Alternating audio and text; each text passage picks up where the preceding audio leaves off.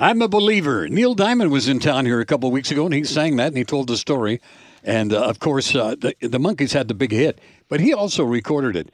You remember that song, Pat? Which one, the Monkees or Neil Diamond? I don't remember Neil Diamond's the version of it. The song, I'm a Believer. Watch my lips. Anyway, go ahead. I'm a Believer. I used to fool around with that. I called it the Seattle Mariners song, I'm a Reliever.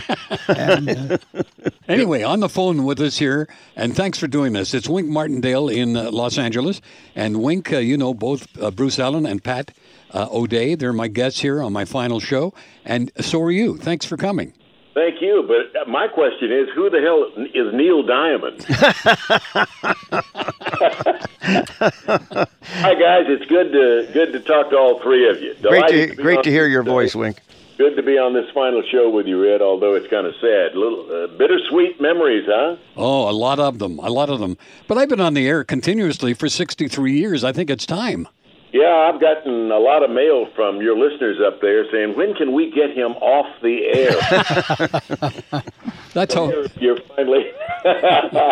Pat O'Day, Wink, it's a joy hearing your voice again. The last time you and I were actually together was at a poker game at Helen Noga's house. She was the manager of Johnny Mathis. Yeah. He was upstairs asleep. He was supposed to come down and join us, but we had a great afternoon play. Do you remember that? I certainly do, and I remember losing. That's what I remember most about that poker game. I came out okay on that one. I bet you that. did. Sounds like you won all the money that day, Pat. Anyway, Wink, you're a joy. I've been an admirer of yours over the years, and what fun to be here with Bruce Allen and Red and this great final show for Red. Thank you so much. Absolutely. I think it's just terrific, and as I said, it's a thrill and an honor for me to be a small part of it as well. Well, thank you for that. Now, you and I talked on the phone the other day, and it was about Glen Campbell's passing, and we all admired Glen, the guys in the studio, myself. Well, probably the world's greatest 12-string guitar player. But I had a couple stories about Glen, but you had an interesting one. Go ahead, tell us the story. Well, Red and Pat and Bruce, as all of you know, Glen was part of the Wrecking Crew. He was, anytime there was a recording session to be done, in L.A. during the 60s especially, Glen was the first musician to be called because he could play anything, and he had the commercial sound, and he was just the best. So on this particular occasion, he had never recorded with Frank Sinatra. He had recorded with everybody else in L.A., but never with Frank Sinatra. So this day, he got a call from Nelson Riddle to come in and play first guitar on the Strangers in the Night session at Capitol Records. And it thrilled him no end because he was finally going to get to meet his idol, Frank Sinatra. So he goes in for the session. They run down the song, and after they rehearsed it once or twice, he didn't read music, but he memorized, and he had the chart down pat. So for the rest of the rehearsal session, he sat there glued on Frank Sinatra, just eyeball to eyeball. He couldn't take his eyes off Sinatra. Finally, Sinatra noticed this, and he went over to Nelson Riddle, and he said, "Nelson, who's the gay guy on the end that keeps staring at me all the time?" And after that, they became close friends, of course, until the day they both left us. Yeah. But they all played in the different golf things in Palm Springs, too, Frank and Glen. And Glen had his own golf tournament, did he not? Glen was a scratch golfer, yeah, and he had his own golf tournament for years. I think in Pebble Beach. It might have been Palm Springs, but I thought it was Pebble Beach. But anyway, he was a scratch golfer, and the only thing he enjoyed, in fact, I started to say the only thing he enjoyed more than singing was playing golf. I'm not so sure that his first love was golf rather than singing. But he was a good one. He really was. You know, another interesting thing about that song, Wink, is that Sinatra hated it, and he didn't like the song.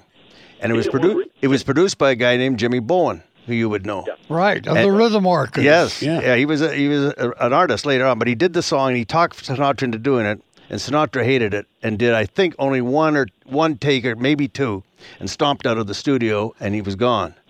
And I read that never in his concerts would he sing Strangers in the Night? Never. He hated the song. He went home and never spoke to Jimmy Bowen again until one night he got the word that Strangers in the Night had got number one. And he phoned Jimmy Bowen at 3 o'clock in the morning.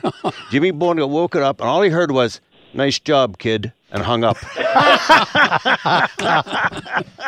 Wink, what's happening with you? You haven't got a quiz show anymore.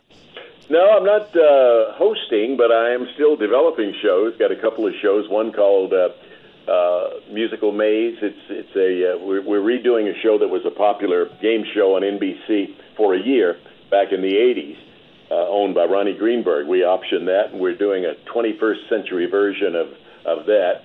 And it has the big look to it of a nighttime show. So with a lot of the classic shows coming back, we have high hopes for that. And then we also just optioned a show to another big company. So we got two shows out there that we have high hopes for. And I still enjoy the, climbing the mountain. I still enjoy the fight. I don't necessarily care to host anymore past that. But somebody just asked me yesterday, you ever think about retiring? And I used an old line of Art Linkletter's. I said, retire from what? Hell, I'm not tired. Yeah, Wink, your timing is going to be really good with these shows if they are shows that were in the past, because that's what you do see on TV now. And like you say, if you can package them better than they used to be. And I can see success coming your way, my friend, because that's what's going on.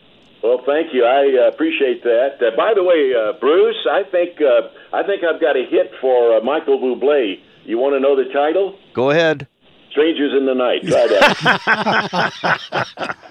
Bring it back. Yeah, maybe you'll sing it live even. Smooth is CIL 650.